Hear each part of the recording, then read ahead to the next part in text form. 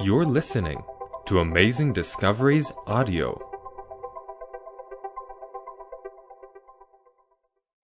This is For Such a Time as This, Episode 9, with Daniel Pel. It's so good to be here at Amazing Discoveries here in Canada, and we are engaged in a series here entitled For Such a Time as This.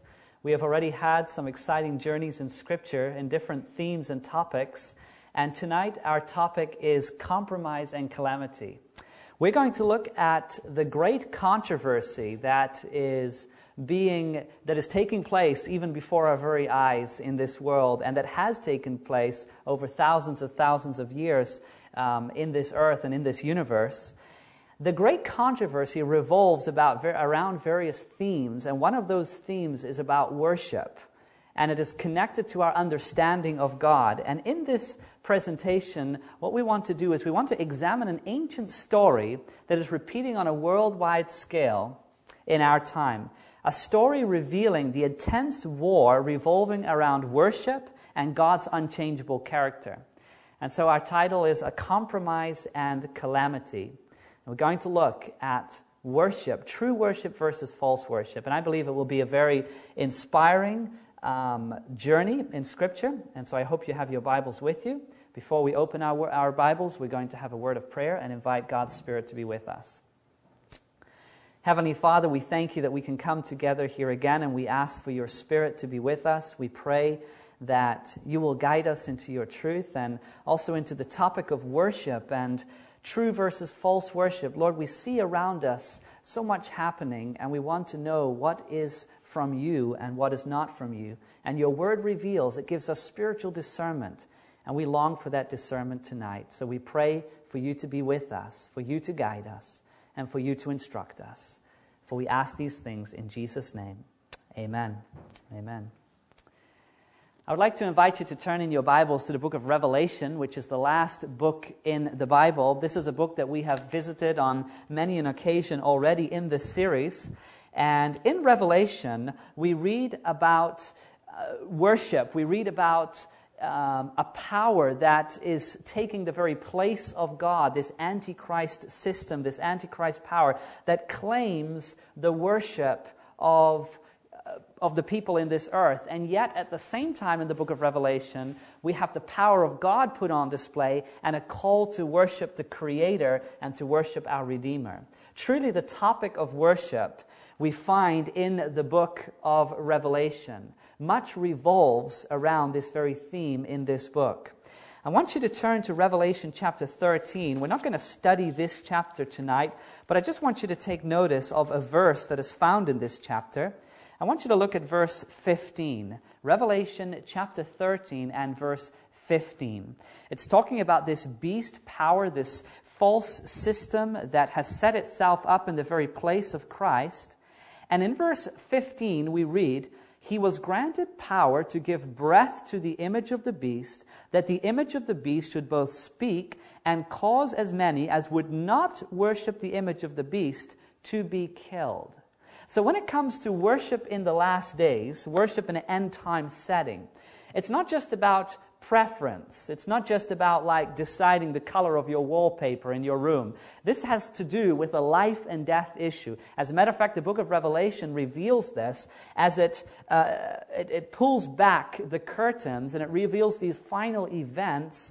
And this power, this beast power that comes to world dominion, world dominance in the end of time, enforces people to worship him, and if they do not worship him, they will find themselves in danger of losing their lives. So worship is not just a matter of preference, it is really a life and death issue, as we see from the book of Revelation.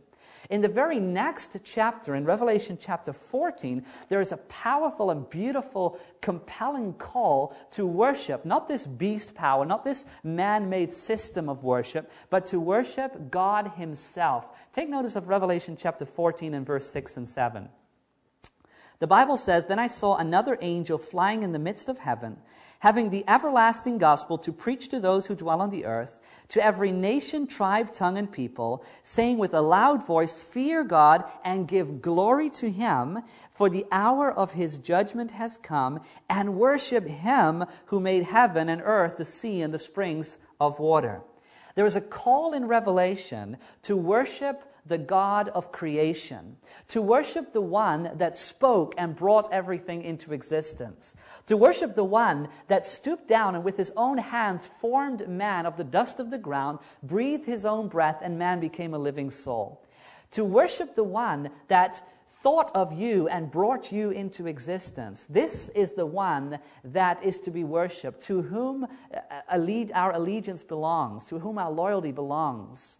And we see here in the book of Revelation, not only a revelation of the true God that is to be worshipped, but also a revelation of this false system, this false religious system that sets himself up as Christ and that is claiming the worship of Christ. And so looking at the topic of worship, which we want to talk about tonight, it is really a topic that is of great importance, specifically in a last day setting, in an end time setting.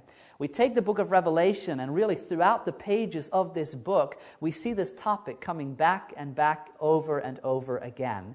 Really, in the last days, every single person will have to make a decision who they worship.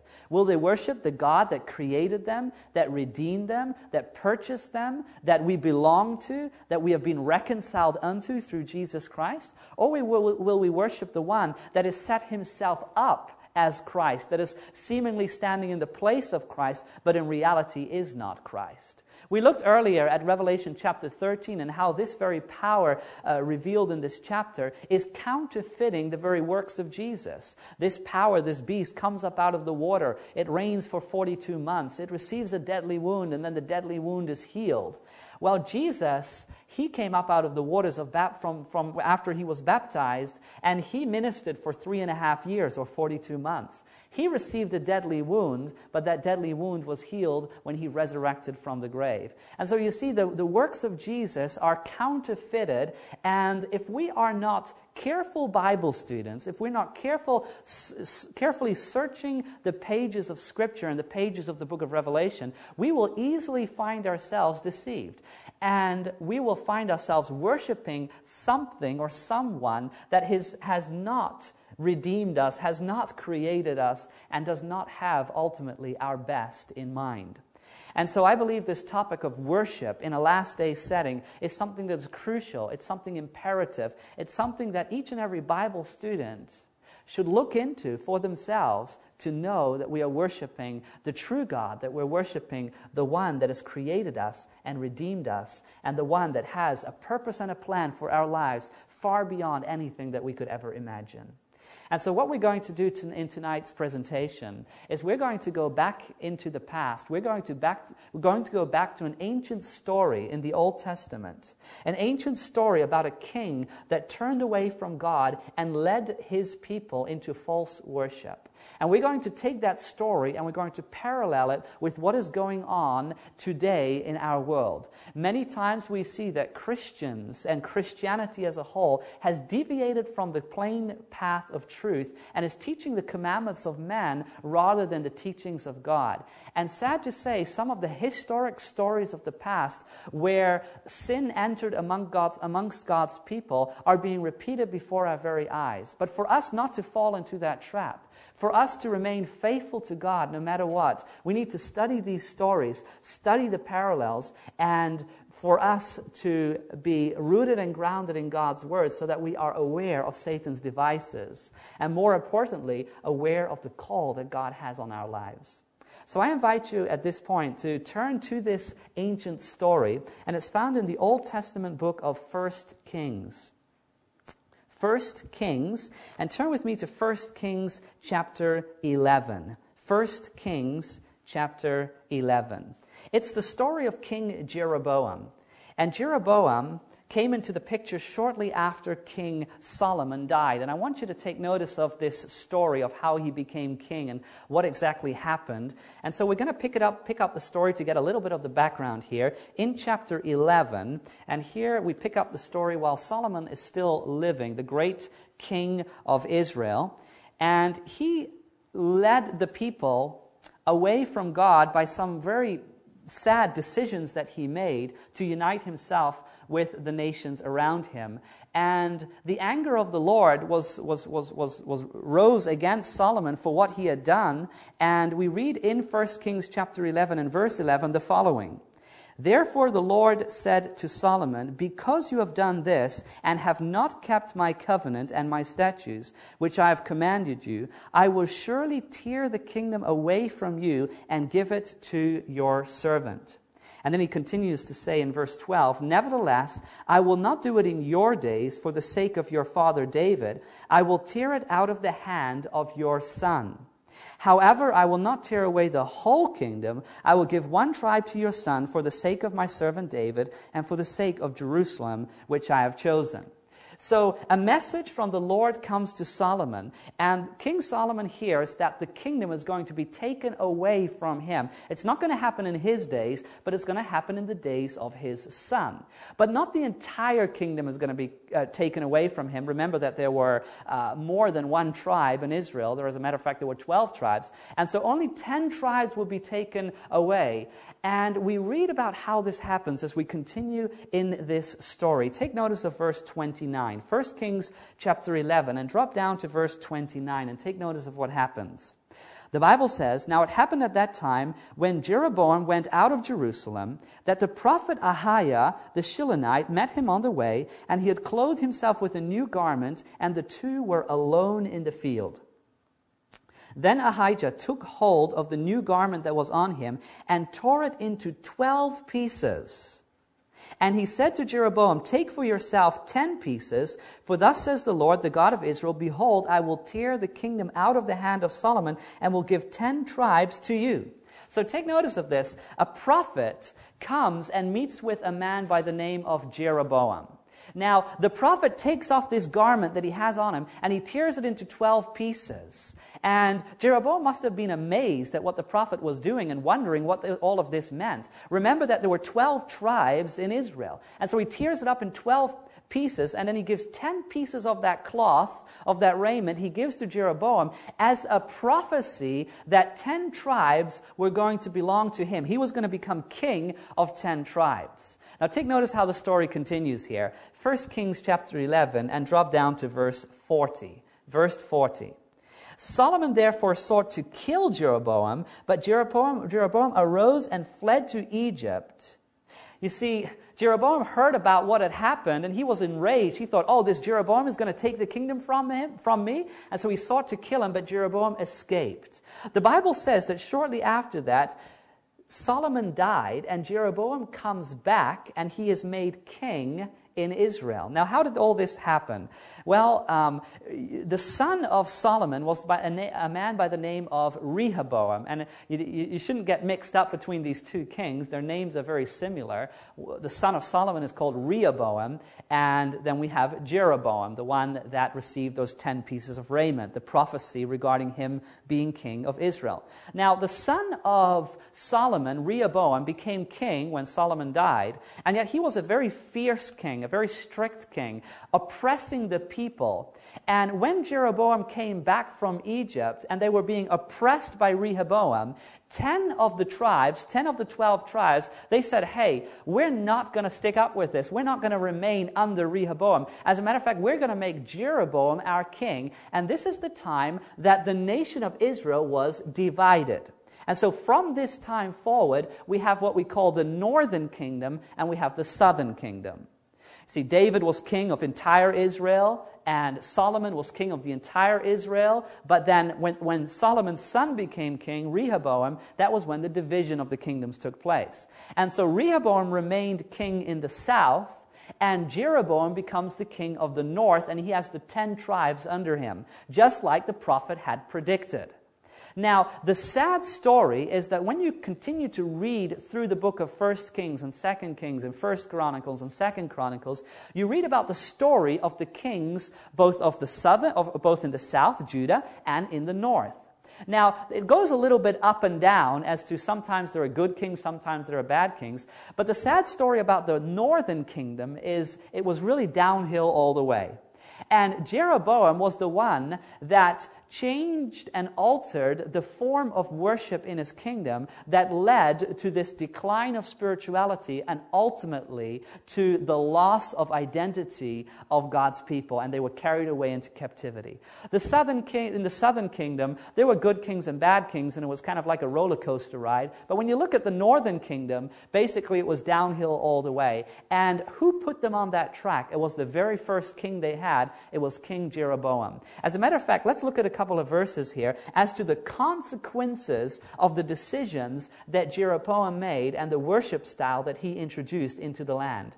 Turn with me to 1 Kings, you're still there, and turn to chapter 15. We're just going to look at a couple of the consequences and results of Jeroboam's reign. 1 Kings chapter 15, and look at verse 25. 1 Kings chapter 15 and verse 25.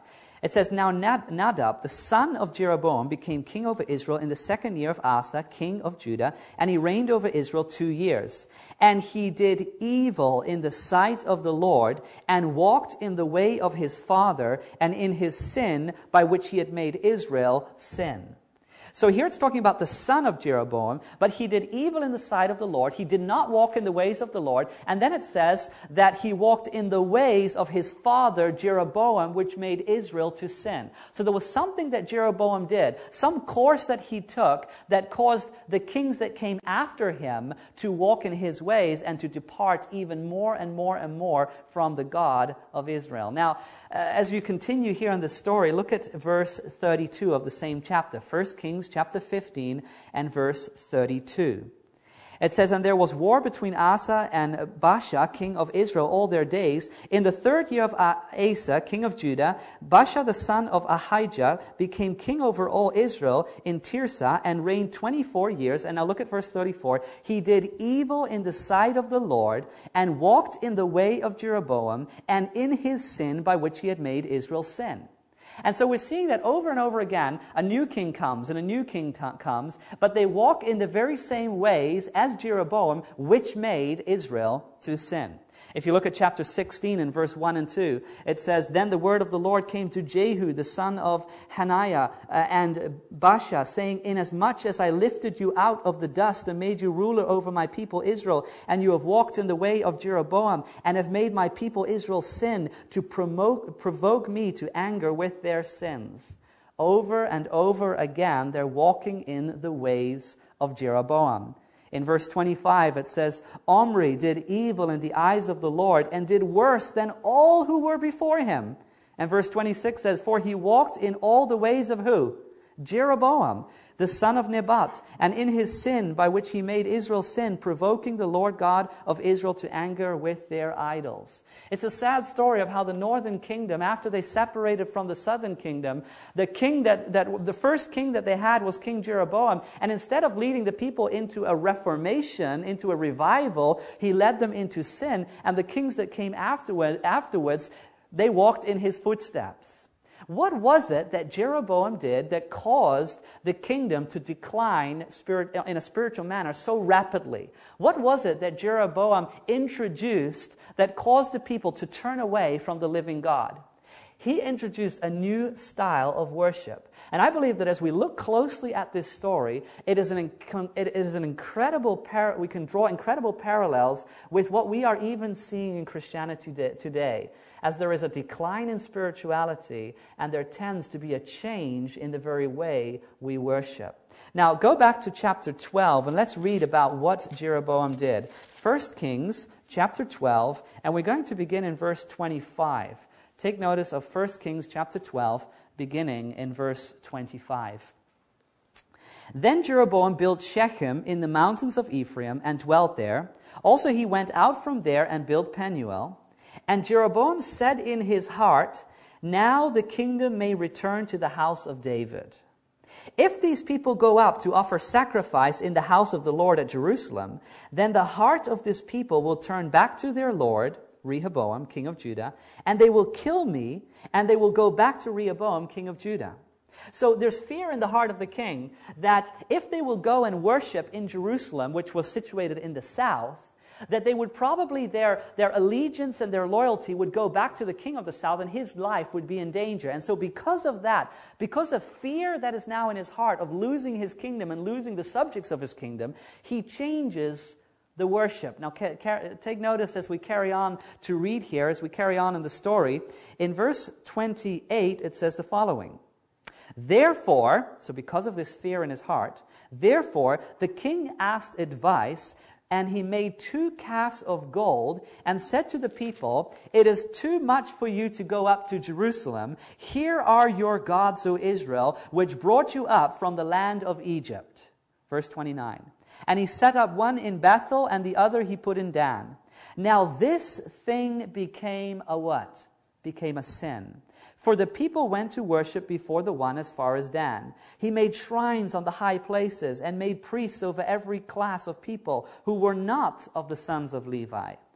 Jeroboam ordained a feast on the 15th day of the 8th month, like the feast that was in Judah, and offered sacrifices on the altar. So he did at Bethel, sacrificing to the calves that he had made. And at Bethel he installed the priests of the high places which he had made. What a sad story that Jeroboam deviated from the path of the Lord, and because of fear in his heart to lose the subjects of his kingdom as they would go and worship in Jerusalem as God had called them to do, he introduces a new style of worship, and he builds 2 calves of gold. And he says to the people, "This is your God. This is the God that has delivered you." Absolutely tragic. And yet, I believe that these changes that Jeroboam made in the worship in Israel are changes that we even see before our very eyes. I want to look at a couple of things that characterize the worship program of Jeroboam. What were the changes that Jeroboam made to introduce this worship of the golden calf? Number 1, Jeroboam was motivated by fear rather than love. Jeroboam was motivated by fear rather than love. Look again there at verse 28, 1 Kings chapter 12 and verse 28. It says, "Therefore the king asked advice and made 2 calves of gold and said to the people, 'It is too much for you to go up to Jerusalem. Here are your gods, O Israel, which brought you up from the land of Egypt.'" Why did he do that? Why did he ask advice? And certainly this was not the advice of God. Why did he ask advice? Probably of those people that were more occupied with his prominence and his position than the glory of God. And then he builds the calf. It was because there was something going on in his heart. According to verse 26 and 27, listen to what it says. "And Jeroboam said in his heart, 'Now the kingdom may return to the house of David. If these people go up and offer sacrifices in the house of the Lord at Jerusalem, then the heart of this people will turn back to their Lord Rehoboam, king of Judah, and they will kill me and go back to Rehoboam, king of Judah.'" There is fear in his heart. Fear motivated this worship, this new worship style. I want you to catch that. Fear motivated this new worship style. He was afraid to lose his people, and so he makes a golden calf so that the people will not go to Jerusalem to worship.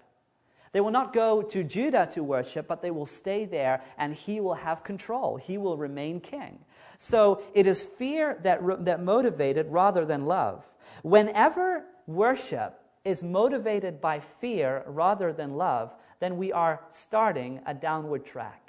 And isn't that happening even in our midst today? There are many churches that will imply certain styles of worship, and those certain styles of worship are motivated by fear because they believe if they don't do it, some person is going to leave the church. Some young person is going to walk out. Someone's going to leave, and so there's a fear of losing people, and so a new worship style is introduced. Isn't this exactly what is going on here in the story? and repeating itself in our very midst in Christianity today.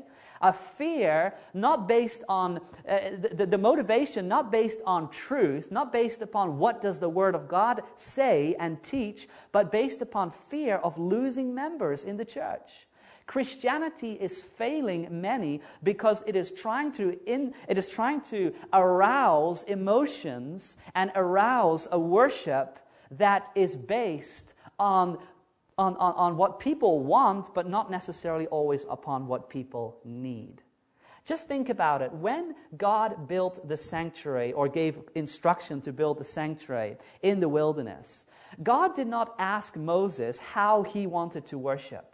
God did not ask the people of Israel how they wanted to worship and kind of did a survey or a poll to see what their interests were so that he could accommodate for them. No, the Bible tells us in the book of Exodus that God revealed the pattern on the mount and that Moses, after that pattern, built the sanctuary. And everything around the sanctuary revolved around the character of God and the worship of God. God gave the instructions, man received those instructions, and when they received those instructions, they would worship in spirit and in truth, and they would be empowered by that worship. They would be moved by that worship, and that was exactly what God wanted to do for them. My friends, whenever we step away from the blueprint of God, whenever we step away from the plan of God, whenever we remove ourselves from the Bible and from the Scriptures, and we start asking the counsel of those around us, like Jeroboam did, and we institute a worship that is motivated by fear of losing people rather than representing what is truth, we are on a downward track. And this is happening in Christianity today. It is happening on a wide scale in many different churches. And the call that the Word of God brings to us is a call of revival and reformation. It is to step back into God's blueprint. It is to step back into God's plan. God has a worship that will be so powerful, so life-changing, so transformational, if that's a word, and He's going to give that to us. He's going to impart that to us so that we can, again, experience what we always should have experienced, because we are losing the very blessings that God has in store for us when we start altering and changing the very things He has given to us. When the instruction of God is followed, there's a great, great blessing. And when God gives us a blueprint, when He gives us a pattern, and we step into that, we will experience the power of God revealed in our life, revealed in our worship, and we will be drawn closer to Him. We will see more of who He is. His character will be put on display, and we will be able to behold Him, and by beholding Him, we will become changed. You see, worship really ultimately has to do with beholding a picture of God. False worship is altering the picture of God so that we're no longer beholding a true God, but a God that we've created in our own minds. And this is exactly what is going on here in the case of Jeremiah. And so the first point that I want to make in this presentation is that Jeroboam was motivated by fear rather than love. He was motivated by fear rather than love. And fear is really an expression of a lack of faith. Remember that this was not the first time that Israel worshipped a golden calf. As a matter of fact, when I read this story here in 1 Kings chapter 12, I thought to myself, how could it possibly happen that they worshipped a golden calf? I mean, of all things, couldn't they be a little bit more original? I mean, at least worship a golden, dog or chicken or whatever. A golden calf? I mean, this is right from history. I mean, this happened before, right? There is a story in the Old Testament where the people of God worshipped a golden calf, and that was after they came out of Egypt. They came into the wilderness. Moses, he went onto the mountain and communed with God on the mountain, and he stayed away for a couple of days, and they said, what's happened to Moses? He's gone. What are we going to do? And they built a golden calf and started worshiping it. And Moses comes back down from the mountain. And I want you to take notice of this dialogue, this conversation between Moses as he comes down, sees what is going on, and Aaron, which was his brother, and actually the one that was responsible for the people while he was gone, how he responds to this worship of the golden calf. Turn with me to the book of Exodus. We'll be back in 1 Kings in just a moment. But turn to Exodus chapter 33, Exodus chapter 32 rather. Exodus 32 and verse 21. Exodus chapter 32 and verse 21. It's absolutely amazing. Moses comes down from the mount, and in verse 21 it says, "And Moses said to Aaron, 'What did this people do to you that you have brought so great a sin upon them?'" Now look at the answer of Aaron in verse 22. "So Aaron said, 'Do not let the anger of my Lord become hot. You know the people, that they are set on evil. For they said to me, make us gods that shall go before us. As for this Moses, the man who brought us out of the land of Egypt, we do not know what has become of him.'" Verse 24, "And I said to them, whoever has any gold, let them break it off. So they gave it to me. I cast it into the fire, and this calf came out." Oh, really? Now, think about that. A little bit of a weak argument, isn't it? I mean, he got the gold, he put the gold in the fire, and he couldn't do anything about it. The calf just came out. You know, it's like you have your child and he's been stealing the cookies and eating the cookies, and then you say, "Did you eat the cookies?" And it's all on his mouth, and he says, "No." You know, it's like Aaron is supposed to be the leader of God's people. He's supposed to be the one that gives spiritual direction. And while Moses is gone, Aaron falls in this weak moment, and he lets the people make this golden calf and worship it. And then we've pushed the fast forward button, and we come throughout the years as the people of God entered into the promised land, and they had the first king and the second king, and then the division of the kingdom ultimately in the days of Rehoboam, and then we have Jeroboam becoming king of the north, and he introduces what? A golden calf. There it is. It's back again. Can you imagine that day that Jeroboam introduced that new style of worship, that new worship? I can imagine that it was on a platform, and maybe something was covering the golden calf, and all the people were there in suspense as to what Jeroboam had come up with. What's going to happen? And he pulls back the curtain, and there it is, the golden calf. And I'm thinking to myself, was there no one that was standing there looking at that golden calf and thinking to themselves, we've seen this before. We've seen this before. We know what's this. I remember this story of my grandfather. I remember the story of what happened to our forefathers in the wilderness. This was not the first time. And yet, there's no account of anyone resisting. As a matter of fact, the people started worshiping that calf. And not only did they start worshiping that calf, but they started on a downward spiral, a downward track that ultimately led them to lose their identity as God's people. They lost their identity completely. As a matter of fact, one king, and then the next king, and the next king, it just went downward and downward and downward until other nations around them took them into captivity, and we don't hear anything more from the northern kingdom. A sad story.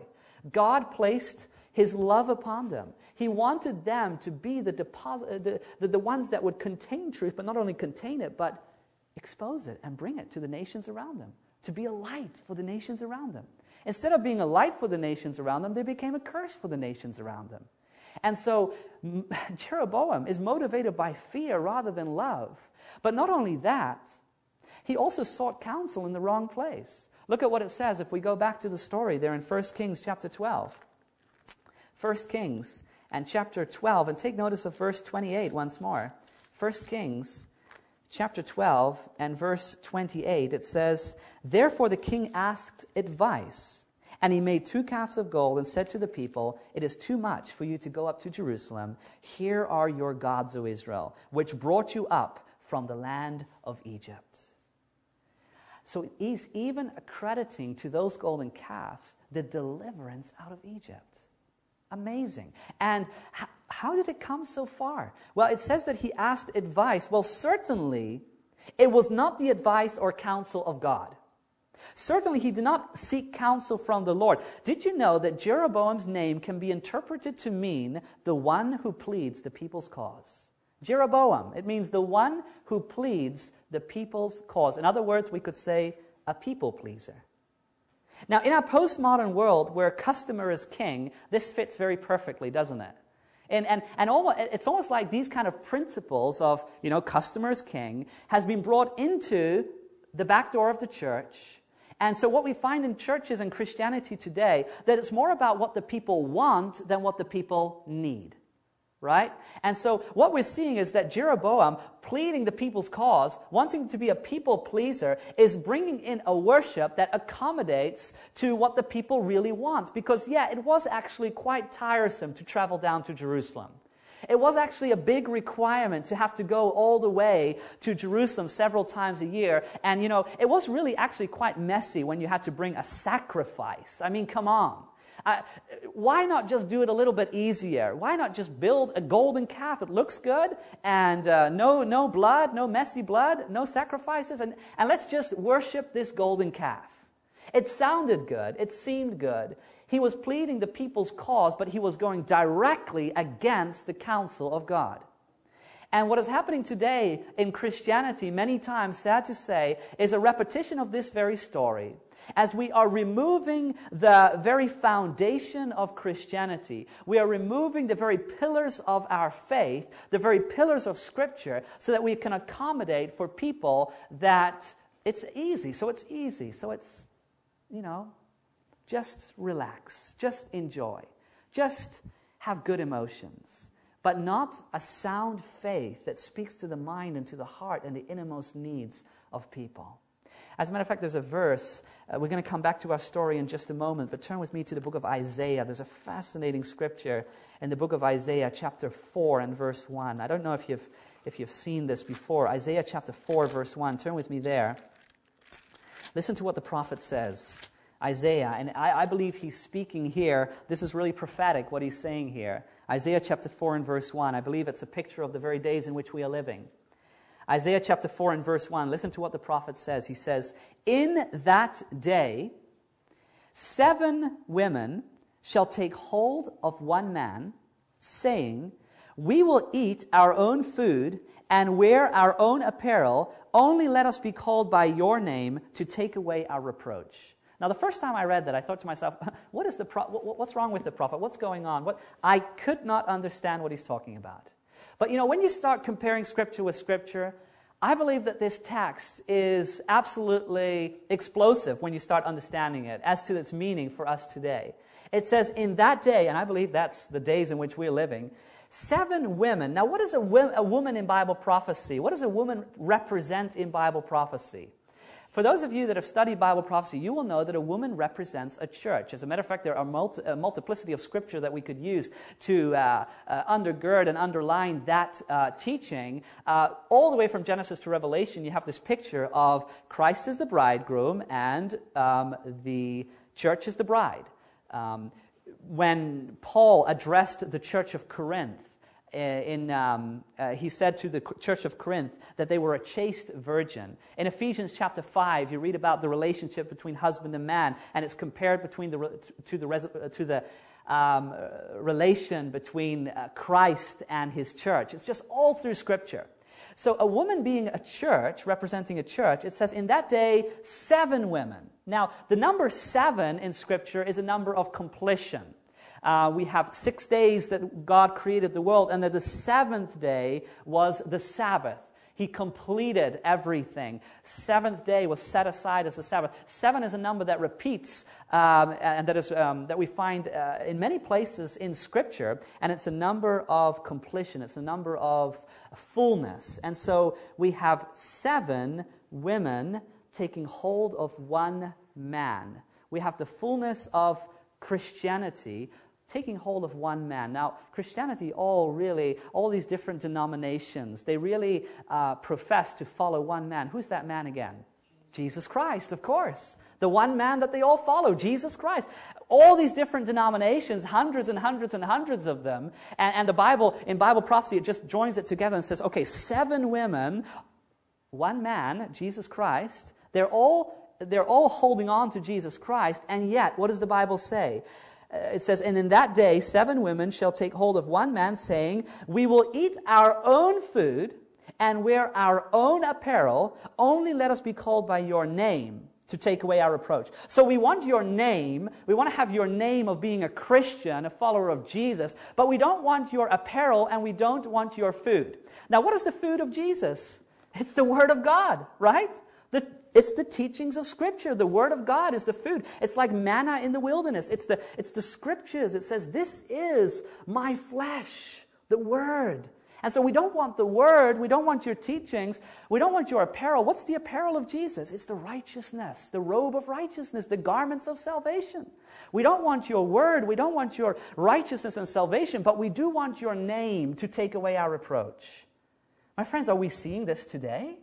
Are we seeing this today? And I'm not saying of course there are faithful Christians, there are faithful ones that are holding on to not only the name of Jesus, but that are partaking of His Word and that are covered in His righteousness. But sad to say, the majority of Christianity has failed because it has turned away from the very truth that God wants to give, and is rather following in the footsteps of Jeroboam, is rather bringing worship styles into churches to accommodate for the people, for their senses and for their emotions and for their excitement, but not for their deep needs. My friends, there is a call in Scripture to stand upon the platform of truth. There is a call in Scripture of a movement, a generation that will not only take hold of the name of Christ, but will take hold of the character of Christ. That will not only take hold of the name and character of Christ, but that will be partakers of the Word of God, and that will wear the raiment that is given by Christ, the garment of salvation, the robe of righteousness. In the story of 1 Kings chapter 12, Jeroboam, not only was he motivated by fear rather than love, and not only did he seek counsel in the wrong place, but he also changed the object of worship. And I want to look at a moment, I want to look with you at what that object was. We already read it. It was a golden calf. And yet there's quite a lot of depth into in the story and into the object of worship there.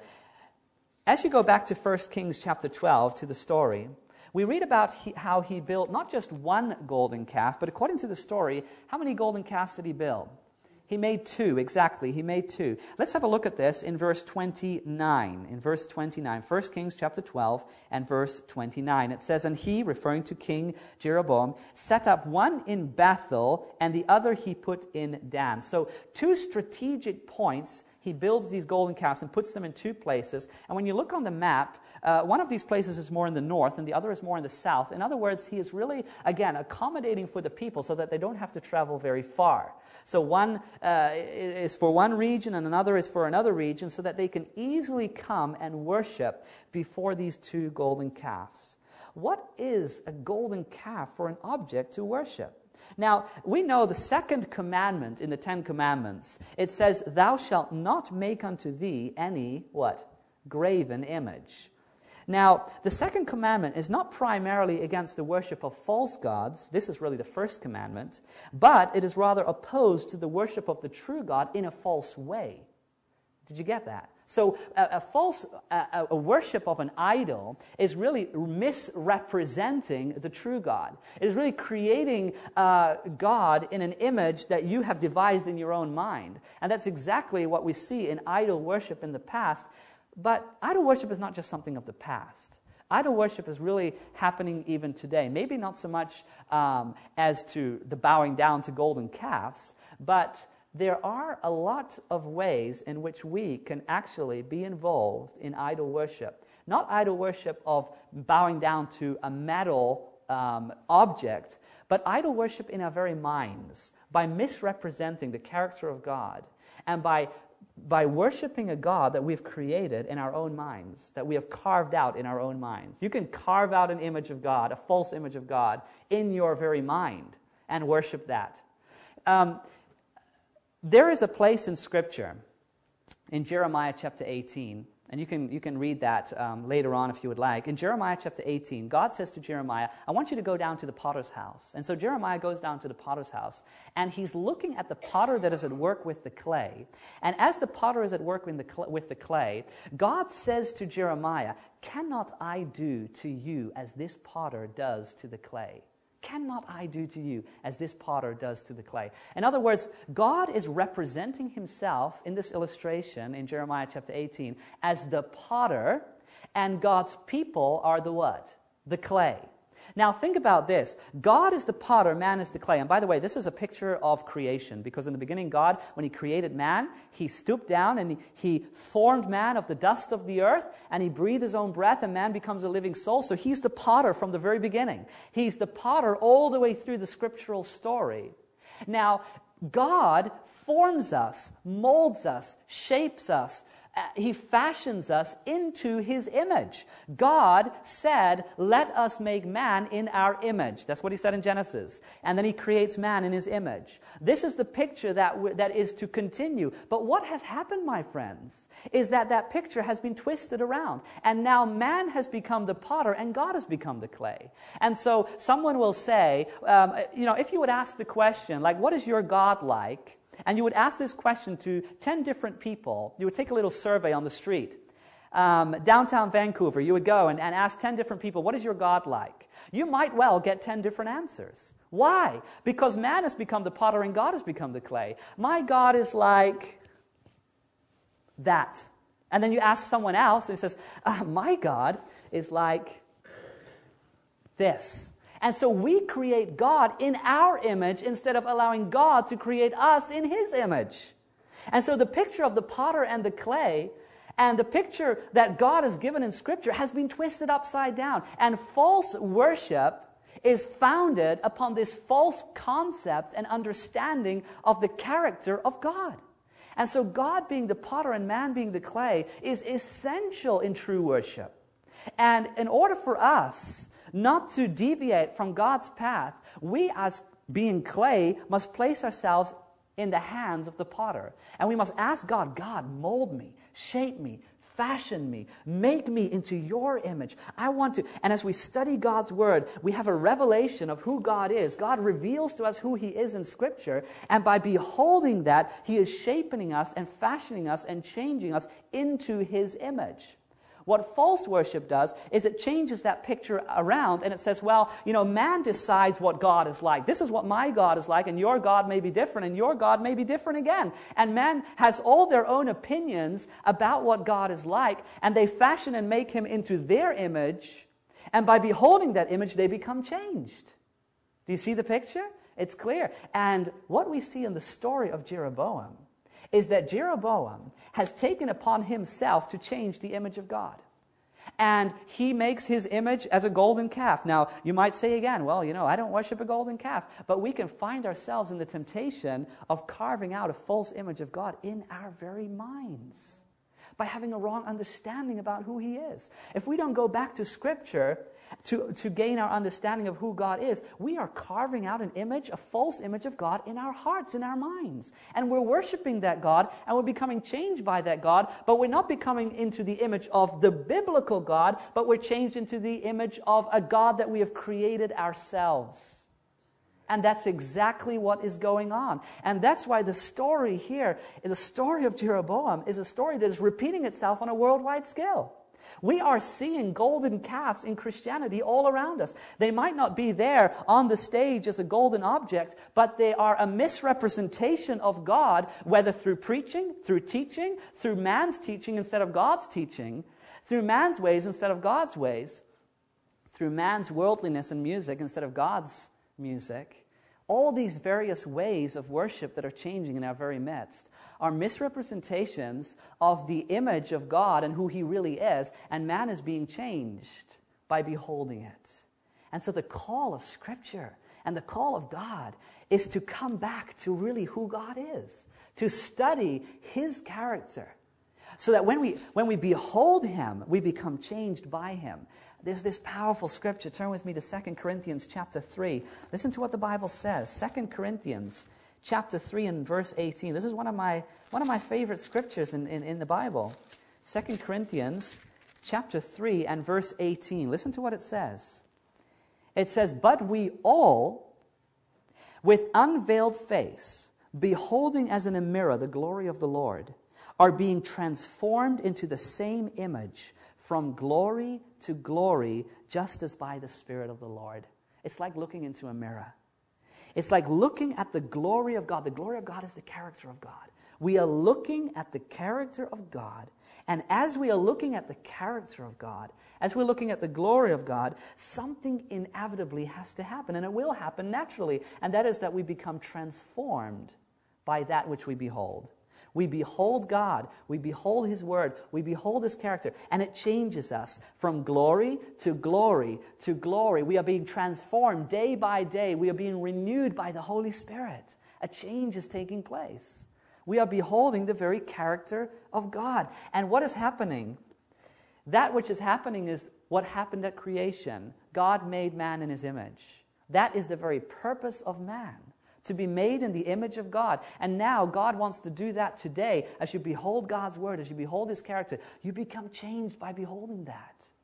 And so Satan knows that. Satan knows that very well. And he looks at that and he says, okay, let me devise a way so that they can create another picture of God so that they will be changed by that picture, which is a false picture. And ultimately, it's a picture that the devil creates. My friends, it's so serious. The issue of worship in an end-time setting is not about preference. It's not about taste. It's not about emotional movements. It's about truth. It's about the pillars that God has laid down for us for our best will. And you know, true happiness, true joy, true inspiration and motivation comes by that beholding of the image of God, because there's nothing better. This is what we're made for. This is how God has created us. God has created us with a longing for Himself. God has created in us. God has put something of Himself in us that longs for Him, that wants Him. We know that we're made for something more than this world can offer. We know that God has carved out in us eternity so that we long for it, that we seek after it. And when we find it, there's nothing that can satisfy us but that. And so God has put that in us. And so when we behold Him through Scripture, we are doing what we are created to do. And yet, we are seeing so much around us. A false image of God, a false picture of God. When you look at the Old Testament and the times that we find idol worship prominent amongst God's people, it's a sad picture. God warns over and over again through the Old Testament prophets what would be the consequences of them walking after the idols, of worshiping the idols. As a matter of fact, sometimes even God, in a way to arouse their attention, would even show the futility and the just outright craziness of worshiping an idol. Because when God created the world, He didn't say, I'll make a tree in my image. The only thing that was made in the image of God was man. As a matter of fact, there's this story in Isaiah, turn with me there, Isaiah 44, about a man that goes into a forest, cuts down a tree, and he forms, out of that tree, he forms an idol. And look at the way that the prophet and the Lord through the prophet talks about this event. Isaiah chapter 44, and beginning in verse 14. Look at the picture here. It says, He cuts down cedars for Himself. He takes the cypress and the oak. He secures it for Himself among the trees of the forest. He plants a pine, and the rain nourishes it. And then it shall be for a man to burn, for he will take some of it and warm himself. Yes, he kindles it and bakes bread. Indeed, he makes a god and worships it. He makes it a carved image and falls down to it. Verse 16, he burns half of it in the fire. With this half he eats meat, he roasts a roast and is satisfied. He even warms himself and says, I am warm, I've seen the fire. And the rest of it he makes into a god, his carved image. He falls down before it and worships it, prays to it and says, deliver me, for you are my God. Can you see the picture before you? The man goes out and he cuts down the tree. He measures it up and he cuts it in half. Half of it he used to burn so that he can stay warm. He cooks his meals with that fire. And with the other half, he carves it out and makes it into a god and worships that god. And inevitably, there's a question that has to be asked, and that is, how does he know that he didn't burn the wrong half? Right? He could have burned his god. I mean, what God is doing here is He's showing the futility of idol worship. It makes no sense. You cannot make God into the image of a tree, because God said, there's only one place where I want to see myself, and that's in man. That is in man. That's the only place I want to see myself. I'm going to make man in my image. When it came to the sixth day of creation, God said, I'm going to do something special. I'm going to make man in my image. And for man to make God in an image of anything else is degrading. Because man, we are created to bear the reflection of the divine. We are to reflect the character of God. God wants to live in us. He wants to put himself on display in our lives. It's something so awesome, such a high privilege that we cannot even comprehend. And false worship is turning the picture upside down. It's saying, okay, you have the potter and the clay. Let's be the potter ourselves. Let's take things in our own hands. We'll form God in our image instead of allowing God to form us in his image. And this is what's happening. Jeroboam, he was motivated by fear rather than love. He took counsel, not from the Lord, but from those around him. He made 2 calves of gold. He changed the object of worship. But take notice of something else he did in the story if you turn back to 1 Kings chapter 12. 1 Kings chapter 12, and look at verse 28. 1 Kings chapter 12 and verse 28. It says, "Therefore the king, he asked advice and made 2 calves of gold and said to the people, 'It is too much for you to go up to Jerusalem. Here are your gods, O Israel, which brought you up from the land of Egypt.'" And then verse 29 says, "He set one up in Bethel, the other he put in Dan. Now this thing became a sin, for the people went to worship before the one as far as Dan, and he made shrines on the high places, and he made priests from every class of people who were not of the sons of Levi." Take notice of that. He did what? He made shrines of the high places, and he made priests from every class of people who were not the sons of Levi. Not only did Jeroboam change the object of worship, but he also changed the ministers of worship. Jeroboam ordained who he wanted to have in his new worship program. This new approach must have been very attractive because it promoted equality, justice, fairness. Hey, come on, why should only the Levites get to work in the temple? Why should the Levites only do these religious rites? He ordained his own people in his own program. It seemed to promote equality, justice, and fairness. The old tradition seems culturally conditioned. Why only the Levites? And yet this new move caused the uncalled people to enter into ministry. It caused uncalled people to become involved in his new worship. A paycheck became more, and a title becomes more important than the calling and purpose of God. And we're seeing that today too. There are people that are entering into ministry that do not have the calling of God upon their lives, but they're doing it because it's a job.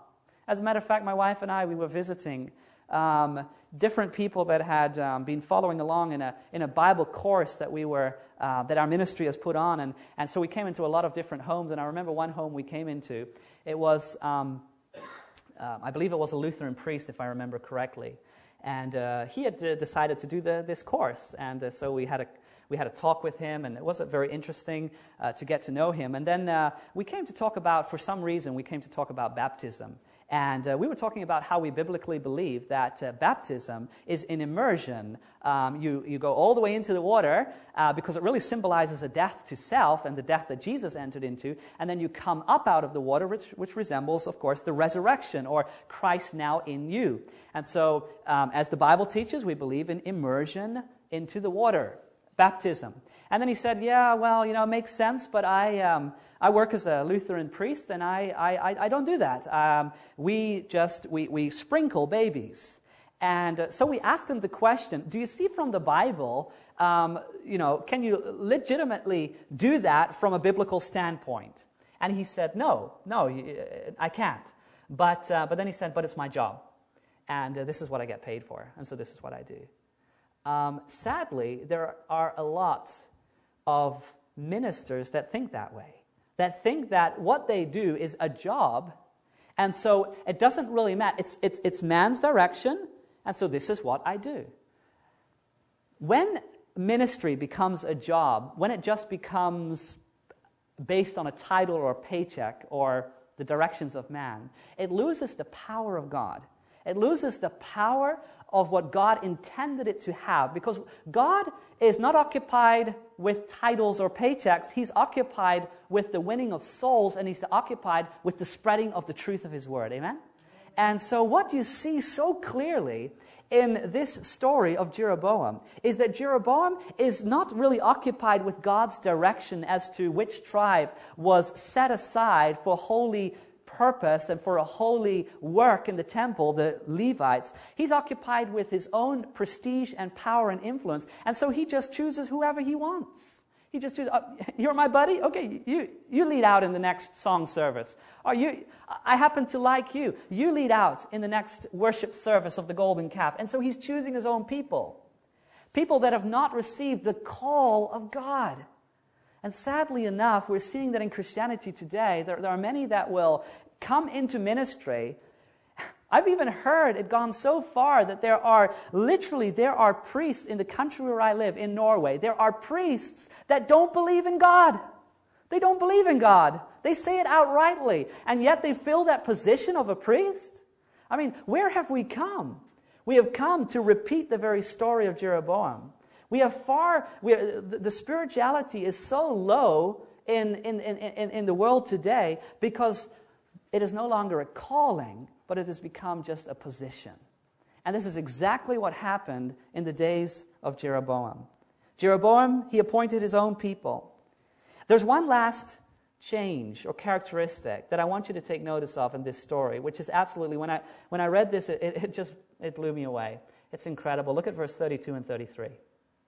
The last two verses of the chapter. 1 Kings chapter 12, verse 32 and 33. Look at what Jeroboam ultimately does. Look at where this ultimately leads to, this kind of worship. It says, Jeroboam ordained a feast on the 15th day of the 8th month, like the feast that was in Judah, and offered sacrifices on the altar. So he did at Bethel, sacrificing to the calves that he had made. And at Bethel he installed the priests of the high places which he had made. So he made offerings on the altar which he had made at Bethel on the 15th day of the 8th month, in the month which he had devised in his own heart. And he ordained a feast for the children of Israel, and offered sacrifices on the altar and burnt incense. There is another change that Jeroboam introduced, and that is the change in the time of worship. Now, it says here that he ordained a feast on the 15th day of the 8th month. Now, you go back and you study the feasts in Israel, and you will find out that that feast that he changed was originally on the 7th month. And so what Jeroboam does, he says, well, what? There's a feast on the 7th month that God has ordained? You know what? I'm just going to change the time of worship. I'm going to change it from the 7th to the 8th. Now, Bible students, you should wake up by this time. We know that according to Bible prophecy, according to Daniel and Revelation, the Bible predicts that in the end of time, there's going to be a system of worship, system of false worship, that is going to attempt to change times and laws.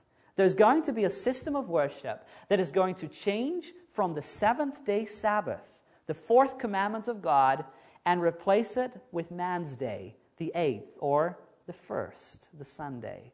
Sabbath to Sunday, this change, that when you go back in history and you look at when that change occurred, and you will find out that this was because of political reasons. It was not founded upon truth. And it was for reasons that connect very strongly with this story, to accommodate for the people.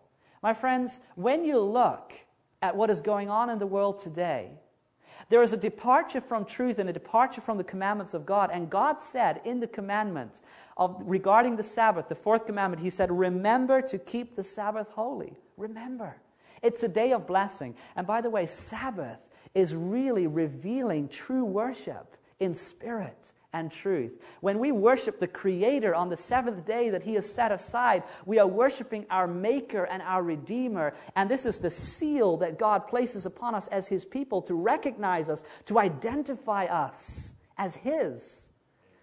And so what we're seeing in the end of time, what's going on, is that this power, this false religious power says, he looks at that and he sees and he knows that the Sabbath is that which characterizes God's people, and them being changed into the image of God. And he says, okay, I have my own image, I have my own day. And the time of worship is changed. Just like in the story. Jeroboam says, 7th month, I'll change it into the 8th month. Is it important how we worship? Yes. Is it important who we worship? Absolutely. Is it important when we worship? Yes, it is. You see, one change, this didn't happen overnight. Jeroboam was smart enough not to do this overnight. But it was a gradual change. He changes the object of worship. He changes the place of worship.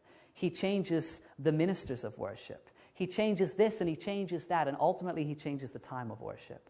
My friends, when we see Christianity at large and the churches around us, we see them beginning in this path of Jeroboam. We see them being motivated by fear rather than love. We see them changing things that we know are not rooted and grounded in Scripture. We see them changing the very teachings of Jesus. We see them creating a new blueprint that is not based on the pattern that God has given us. We see them moving in the direction of Jeroboam, and ultimately what we're going to see is a change in the very time of worship. And my friends, in order for us to come back to the heart of worship, in order for us to come back to the central part of worship upon which everything else revolves, it must revolve upon Scripture. This is it. This is the center of gravitation. This pulls everything towards itself. It's the Word of God.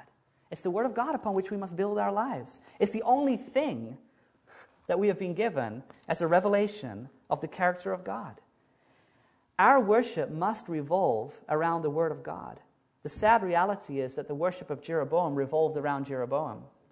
It revolved around his image of God. And sad to say, many times today, the worship of many is revolving around a false image that has been created, a false image of God that has been painted. And the only way to counteract that is to put on display God's character through His Word, so that we can see Him, behold Him, and be changed by Him. I want to close tonight with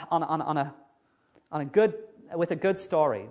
The story of Jeroboam is a sad story that is being repeated around us. But there is another king, and I just want to shortly look at this king, that brought revival and reformation to Israel, that turned the current of things towards God and not away from God. And I want to close on this note. I want you to turn to the book of 2 Chronicles. And this is regarding the king. This is the story of King Josiah. Turn with me to 2 Chronicles chapter 34. And look at the story of this king. The story of king bringing revival to Israel. 2 Chronicles chapter 34 and beginning in verse 1. It says, Josiah was 8 years old when he became king, and he reigned 31 years in Jerusalem. And he did what was right in the sight of the Lord. What a blessing to hear those words. He did what was right in the sight of the Lord. He walked in the ways of his father David. He did not turn aside to the right hand or to the left. Now take notice of verse 3. For in the 8th year of his reign, while he was still young, he began to seek the God of his father David. And in the 12th year, he began to purge Judah and Jerusalem from the high places, the wooden images, the carved images, and the molten images. See, not only is he bringing revival, he's also bringing reformation. Sometimes we're so excited about revival, but revival has to go hand in hand with reformation. And so here this king, not only is he pointing people to God, but he's also removing the false images. And then verse 4, it says, they broke down the altars of the Baals in his presence, and the incense altars which were above them he cut down, and the wooden images, the carved images, and the molded images he broke in pieces, and made dust of them, and scattered it on the graves of those who had sacrificed to them. He is bringing a reformation into the land. Now, if you go down in the same chapter to verse 8, look at what it says. 2 Chronicles chapter 34 and verse 8. In the 18th year of his reign, when he had purged the land and the temple, he sent Shaphan, the son of Azaliah, Messiah, the governor of the city, and Joah, the son of Joahaz, the recorder, to repair the house of the Lord his God. You see, for many years, the temple had been neglected. The temple was broken down, and so he starts repairing the temple. He brings reformation into the land. He repairs the temple. Take notice what happens as they're repairing the temple. This is incredible. Verse 14 and 15. You can imagine the scene now for a moment. They're walking into this temple, and there are spider webs here. Things are dirty over here. Things have been fallen down here. It's just a mess. And so they start cleaning up the temple. They start restoring the temple. And as they're cleaning up and restoring the temple, take notice what happens in verse 14. It says, now when they brought out, verse 13, it says, where over the burden bearers and where the overseers of all the work and any kind of service, and some of the Levites were scribes, officers, and gatekeepers. Now when they brought out the money that was brought into the house of the Lord, Hilkiah the priest found the book of the law of the Lord given by Moses. Now, as they're cleaning out the temple, what happens? Hilkiah the priest finds the original copy of the writings of Moses in the temple. How ironic that the book of the Lord was lost in the house of the Lord. Can you imagine? And they find it. They find it again. And there's this great rejoicing that goes on. Well, before there's a real great rejoicing, there's actually first really a sense of solemnity that comes upon them. It says that the king, he was amazed. Look at what it says in verse 19 in the same chapter. It says, thus it happened when the king heard the words of the law that he tore his clothes. He couldn't imagine. He couldn't believe it. There was this moment of humility, of seeking the Lord, because the book had been found. The book of the law had been found. Can you imagine? In the house of the law, in the house of the Lord, the book had been found. Could it be that sometimes this book is lost in the house of the Lord? Could it be that sometimes even within the church, we have to look to find a Bible? Or we have to look to hear the words of truth? Could it be that sometimes this book is hidden in the very house of the Lord? In order for us to receive and to experience revival and reformation, we must find the book. We must open the book. We must study the book. We must behold the picture of God so we can be changed by it, so that we can experience a revival and reformation in our midst. I read this quote earlier in this series, but I want to repeat it. It says the following: Christianity started in Palestine as a fellowship. It moved to Greece and it became a philosophy. It moved to Italy and it became an institution. It moved to Europe and became a culture. It moved to America and became an enterprise. My friends, Christianity has gathered a lot of baggage on its way. It started as a fellowship revolving around the Word of God. It moves to these various countries and various places. It becomes a philosophy. It becomes a culture. It becomes an institution. It becomes an enterprise. And my friends, we must go back to where it began. Amen? We must come back to what it really revolves around, and that is the Word of God and the Word of God alone. Let's find the book again. Let's find it, and let's study it, and let's be transformed by it. That's my prayer for you. How many of you want to have that experience? Amen. Praise God. Praise God. Let's pray together. Heavenly Father, we are encouraged. We are challenged. We look around us and we see that these stories that we have studied this evening are repeating on a worldwide scale. They're repeating in our very midst. Lord, we are seeing the movements that reigned in the days of Jeroboam being repeated. We are also encouraged by the story of Josiah. And Lord, we want to find your words once more. We want to find your character revealed in your word. We want to look at you. We want to behold you. We want to be changed by you. We want, Lord, to be a people that will be made into your image. Please, Lord, may you be the potter. Help us to place ourselves in your hands. Please fashion us, make us, mold us back into what you have always designed us to be and wanted us to be and purposed us to be. Lord, we lay ourselves into your hands tonight, thanking you that you can do far beyond we can even ever imagine. And Lord, please do a work in us that we cannot do for ourselves.